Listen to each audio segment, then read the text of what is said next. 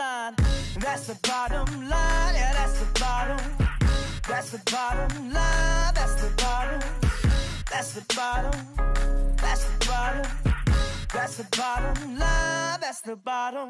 Hey guys, Jim Wahlberg here. I want to welcome you back to part 2 of our interview with DMC, Darryl Mack of Run DMC. This is part 2. So D, I think most people can understand the paralyzing fear of getting up in front of an audience and either performing or even just speaking in front of an audience. But you did that with you drank that alcohol. It gave you the courage just to get up there, right? It didn't necessarily make the performance any better. It just gave you the strength to be able to start the performance. And so I feel like throughout your book, there's a sort of a recurring theme that alcohol gave you courage. It gave you the ability to do your job. It gave you the ability to be DMC. And so you continue to drink. You continue to drink. You continue to drink while you're performing. My therapist told me that. He said, D, you had all of this power and you were suppressing it by drinking the alcohol. You're so busy thinking, oh, the alcohol is making you powerful and this and that. And just like you said from the book, I drank all this Southern Comfort so I could have courage to get on stage and perform with Run at the first event, right? Yep. And then I sat and hid on the side of the stage and rapped with my head down. Yeah. And then I went home and threw up all over the place. Yeah. So it defeated the purpose. But in my mind, it didn't defeat it. It made me, my whole thing was I got to get this rhyme out. I'm scared to get the rhyme out. And I remember after the show, Joe, he knew I was drunk, but then he said, yo, D, you did really good. I like the rhyme that you said.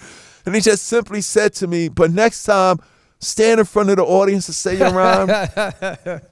So I was using the alcohol to have courage and still didn't have courage to get up in front of the people. You know, alcohol gets you through these hurdles. It gets you to be able to get on stage. It gets you to be able to perform. It gets you to be able, it helps you to be DMC.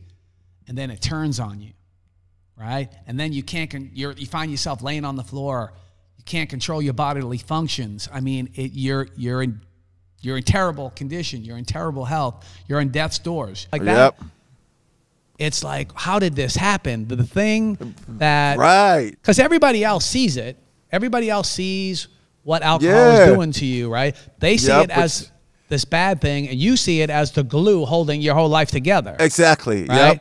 But man, when it turns on you, it ain't pretty. When you end up in the hospital with cirrhosis, right? No, pancreatitis. Pancreatitis. Acute, hold on, I had acute pancreatitis. And how long were you in the hospital? I was in the hospital a month and a half. Yeah. So I couldn't take nothing orally. Everything was given to me intravenously. A month and a half. And then the doctor delivers that line that you will reemphasize throughout your book. You drink, you die. You drink, you die. See, the thing is that for a regular person, that would be enough, right? But for an alcoholic, me hearing you deliver that line in the book and the power of that coming from your doctor, I knew in my heart it wasn't enough. See, the thing is, you can't scare an alcoholic. You can't convince an alcoholic that you're just going to stop, right? For me, that's not possible. Eventually, the insanity of alcoholism returns, right? Yes. That need to pick up that drink again. And I think I didn't know how to deal with my feelings. Yeah. Well, and my emotions. Yeah, absolutely. And you know, in my little notebook, I think I wrote "You drink, you die" on about 10 different pages. I kept returning to it, right? Because I understand the obsession and sort of the insanity of what this thing is that we have, right? Exactly. It's insane to do the same thing over and over that they say. Yeah, absolutely. But to us, it feels good, though. Yeah, you see, the thing is we live in America, and in America right now, people refuse to feel pain.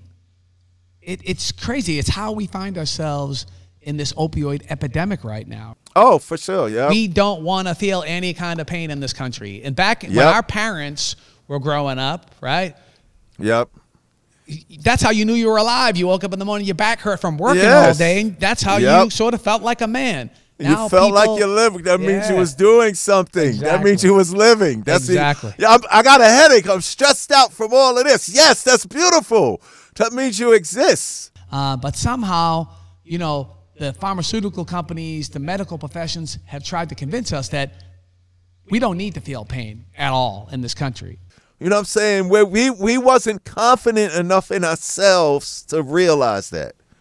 You know what I'm saying? So I stopped drinking because of acute pancreatitis. I stopped drinking in 91.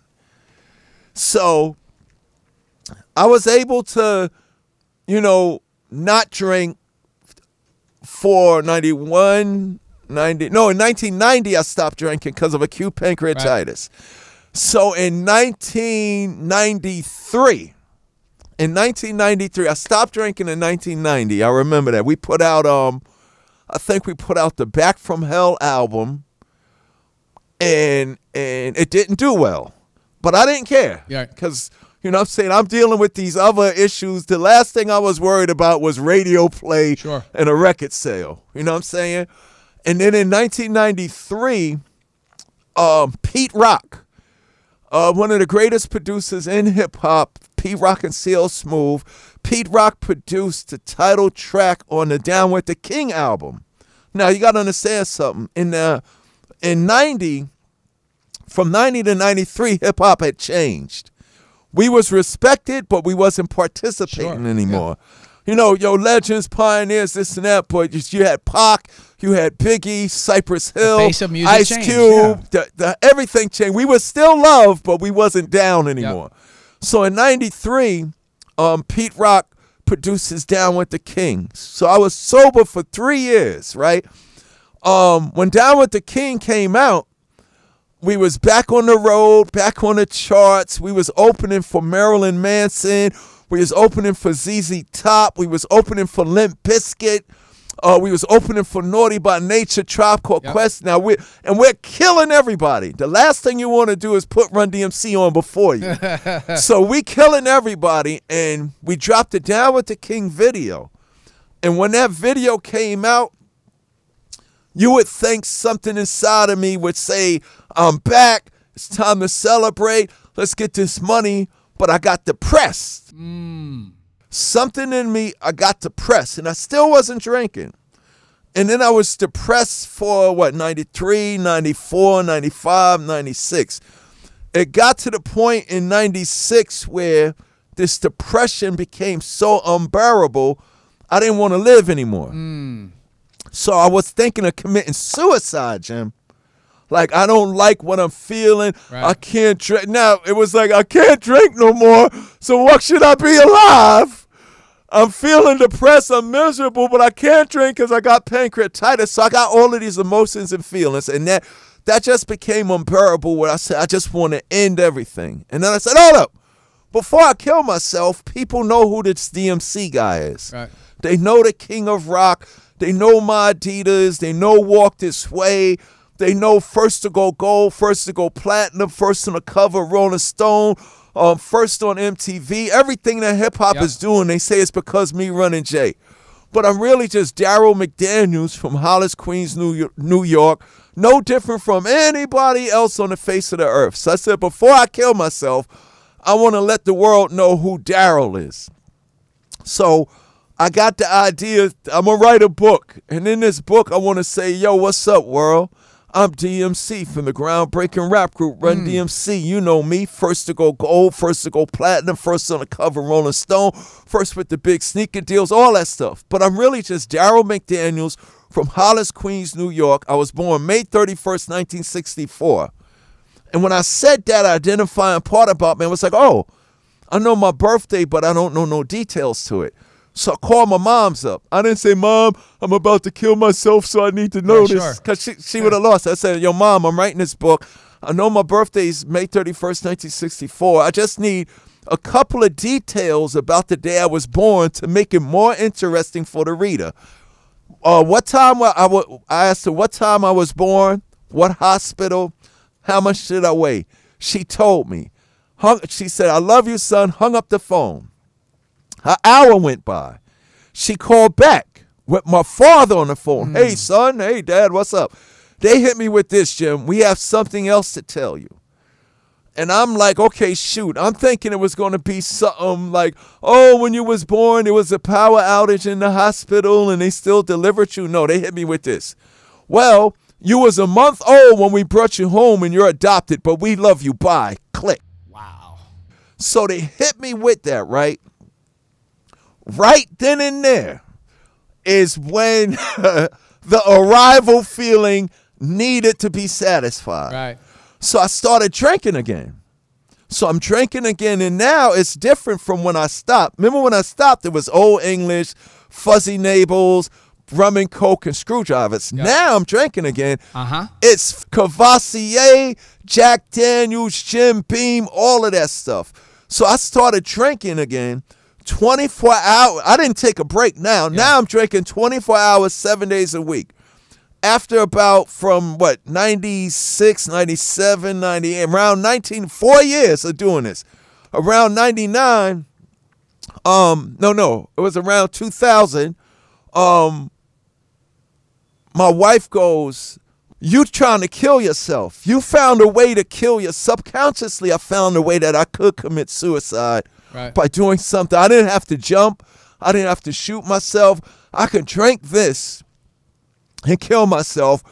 But I lied and told my wife, no, the reason why I'm drinking is to celebrate my newfound missing identity that I didn't know was there. My wife, she looked at me, she said, you're drinking because you can't emotionally deal with the fact that you just found out that you was adopted. And when she hit me with that, the high went away, and I realized that was my truth. Because remember, I'm not supposed to be drinking. I got acute pancreatitis. Absolutely. And when I received that revelation, I didn't know where to go for help.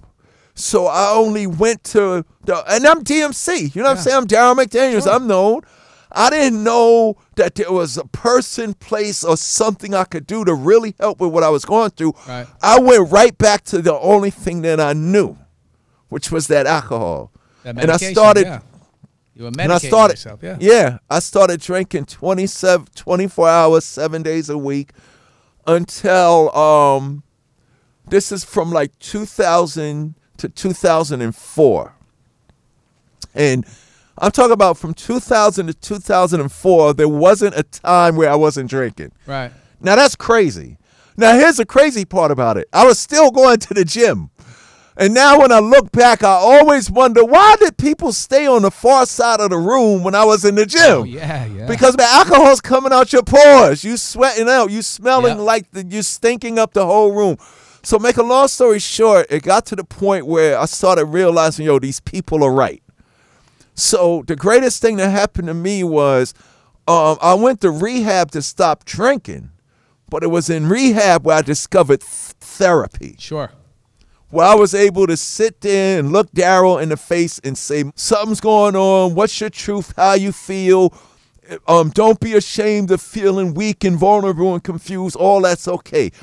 When I went to rehab and discovered therapy, I realized that I have everything necessary for me to survive, be accepted, and feel cool. And, deep, I am the thing that alcohol could never compete with. Right. But prior to that, when I went into rehab, and I was diagnosed with suppressed emotions. When I first sat in front of my therapist said, D, the reason why you're drinking is because you don't want to deal with your truth and you're so worried about how everybody else is going to think about you. He said, once you get over that, you will not need Jack Daniels and Jim Beam to hang with your ass anymore. It's clear to me, listening to your book, that you've gotten to that place of not caring what other people think about you anymore. And to me, that's real freedom. And it's the freedom that we were searching for in the bottle, right? But it's the freedom that we never found. We found it in the beginning. We thought it was a false courage. It was a false whatever we needed to get us through those little moments, but it wasn't real, right? You found your way to that place of freedom, the freedom that we're searching for. Exactly. Darryl, I want to go back to your parents, your adoptive parents, the people who raised you? Byford and Banner, Yeah. son of Byford, brother of Al. Banner's my mother and runs my pal. It's McDaniels, not McDonald's. These rhymes are Darryl's, those burgers are Ronald's. I ran down my family tree, my mother, my father, my brother, and me. Nice. When you started to, so you get this knowledge that you're adopted, right? Yeah. And then you start racing through your mind, Yep. right? Which is shocking information, but you immediately start to try to piece it together and to try to make sense of it, right? And you're thinking about things when you were a child, when you were a young man, and you're thinking about Yep. these other kids that came and went, Yep. right? So your parents were taking in foster children, which to me is an amazing and a beautiful gift that you can give to a young person. You see, I grew up in foster care. I grew up because of my alcoholism and my addiction. I became a ward of the state. A ward of the state, yes. As part of the juvenile justice system, instead of sending me home after a period of time locked up, they would send me to live with somebody else. That's crazy. Yeah. But when I think about your parents and what they did, not only for you, but for other children. Right. I mean, I was in my car driving, and my wife knows me. I'm a very emotional person. And she was driving the car. I was sitting in the passenger seat, and she hears me sniveling. Because I'm an emotional cat. That's beautiful, man, that their hearts were so big, right? I know. Their hearts were so big. To give a kid an opportunity. To give several kids. Several kids. To give one is a miracle, right? Right.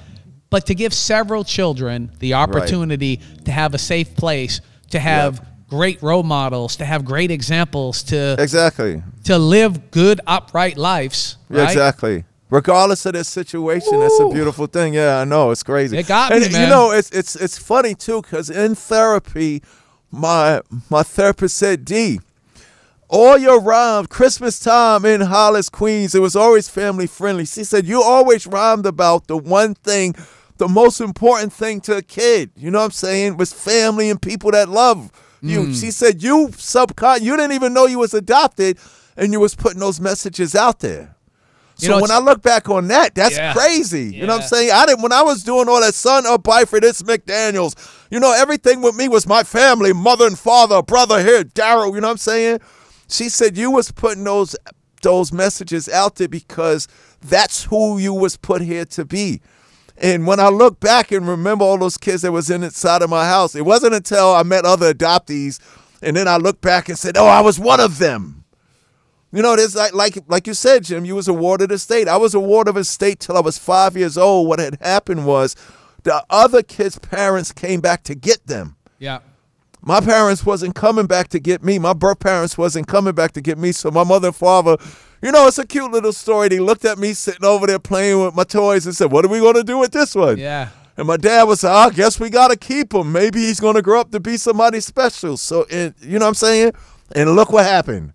So that's crazy. You grew up kind of special.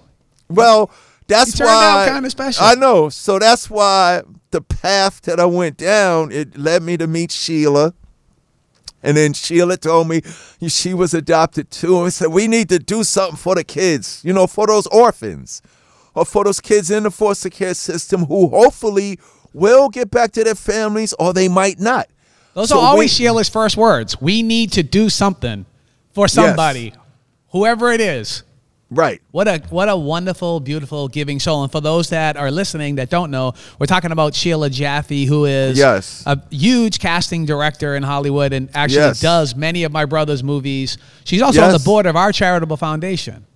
An amazing, amazing woman who just thinks the absolute world of you. I mean, she's the person that brought us together. Yes, she is. She is. Well, it was her idea to start the Felix organization because the key thing was she looked at me, I looked at her, and then she said to me, there's a bunch of us out here. Wow. So we need to do something. And it was all about just trying to give those kids that opportunity to feel. See, our lives are about feeling. You know what I'm saying? I remember when I was in rehab, they were saying our addictions or our desire to get high is the constant search for God. Yeah. When we don't realize God, we are the gods, or God is in us, you know what I'm saying? So we do all of this stuff. It's like that book, The Alchemist. I don't know if you read that book, The Alchemist. Yeah, but you go around the world looking for all of this, and then you realize the thing that you're looking for was sitting in your room the whole damn time. Yeah, yeah. You know what I'm saying? So, you know, for me, it was just always about feeling good. We want to feel good, and I didn't know that I didn't need the old English to have the good feeling. Because, like, most of my great raps I wrote without being high. Right. But in my dumb head, I'm saying, nah, but I need to be high to perform them. But now I realize I'm way better than I was in the 80s. Right. Which is crazy. Yeah. But then, here's the crazy, I don't think it's even being naive. I remember being on tour in 1988. I was a little naive. In 1988, we was on tour. It was Run DMC, Public Enemy, Eric B. and Rakim, EPMD, and Jazzy Jeff and the Fresh Prince. Wow. So we all, Will Smith, we all on the road together. And I remember Rakim was on stage performing. So we all looking at Rakim like, damn, none of us could do this. Like, who is this guy? And I remember the conversation came up. And Chuck was the oldest of us, but he was only like 21 years old. Yeah. And I remember the conversation came up about getting high. Yes. And Chuck looked at all of us at 21 years old and said with that Chuck D voice, I never got high a goddamn day in my life. I'm a man, damn it. Yep. And I remember when Chuck said that, I had a 40 in my hand. I had cocaine in my pocket, a box of Newport, and a nickel bag in my pocket. I remember I went to my room and I sat there because I thought Chuck was like the deafest thing to ever get on a microphone. He was. But I remember sitting in my room going, Chuck never got high a damn day in his life. How the hell does he rhyme so good? I thought that you needed to smoke weed or drink or do what everybody usually does to be a rapper or to be an MC. But the day that Chuck said that, I was totally disillusioned. And then I remember the other guy that never got high. What's the guy named the rock dude? Henry Rollins. Oh yeah. Henry Rollins, I remember one day being around him and he said, I never got high a damn day in my life. And I said, you are the most violent, powerful punk rock that I ever saw, and you don't get high? Oh, yeah. But then coming out of rehab, I always remember when my therapist said, yo, D, you already had everything necessary. Matter of fact, the alcohol was preventing you from reaching your purpose and destiny. So it's funny that once I stopped getting high, everything that I was supposed to be doing fell in place. I met Sheila. We started Felix Organization. Then as soon as I stopped getting high, I run into Dave Navarro, Rob Dukes from Exodus, Sammy Hagar, Sarah McLachlan. I started connecting with all the people that I was supposed to be connecting with. Right. And it's funny, my book comes out, and I'm working with Billy Morrison from Billy Idol's band. I'm working with Sebastian Bach from Skid Row. I'm working with Dave Navarro. And we just together on a music thing. And then my book comes out, and they too come to me. Yo, D, you too? And I'm like, what are you talking about? Yo, we just heard you. We just read your book. I've been sober for such and such. Yeah. And then we sit there, instead of just talking about music, we talking about all of these feelings and emotions, just like me and you, that we had in common that we never talked about. Yeah. So I think it's important for anybody listening out there, the first person that will lead you to your victory is talking to yourself about the feeling, about the addiction, about the substance abuse, the anxiety, whatever it is, and then realize something. When you mention that to the world, it's nothing to be ashamed of because you are not alone. Right. And once you talk about it, everything that you're looking for will come to you. Yeah. Okay, so D, I just need to put this into perspective for people, right? So you're a huge star. You're a member of one of the biggest hip-hop groups ever. Groups, period. Being on the cover of Rolling Stone, all these things. Walk this way, change the world. And then I wrote in parentheses below it, but it wasn't enough. You're depressed. You're suicidal. Are you trying to tell me that fame just isn't enough? It isn't enough. It's not enough to fulfill you. It's not enough to define you. It's not enough to make you happy. I mean, we live in a society now where in the social media world that we live in, right? Everybody's trying to present themselves as some sort of a celebrity. People are now famous for being on YouTube.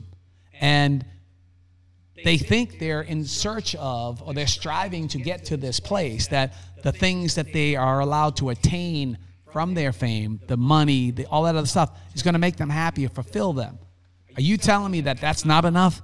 Because I really, really think that's such an important message for the young people today, is that they're searching and they're looking for these false idols and this falsehood of what fame and celebrity is. You know, I think for people who don't understand depression, right? Right. And right. sort of the chemical imbalance and all of the different things that are happening to you inside your body and in your mind. You know, people in this country and in the world are so caught up in fame and fortune and all this other stuff that they think that's enough. Right. Right. And that's, as a matter of fact, it's nothing. Yeah. When you think about it, it's nothing. I think it can actually be a contributor to the problem, right? Oh, no, for sure. You go from you can't go anywhere without somebody pulling on you. Right. And then time does what time does, right? And people move on and they're into different things, and you sort of have to learn.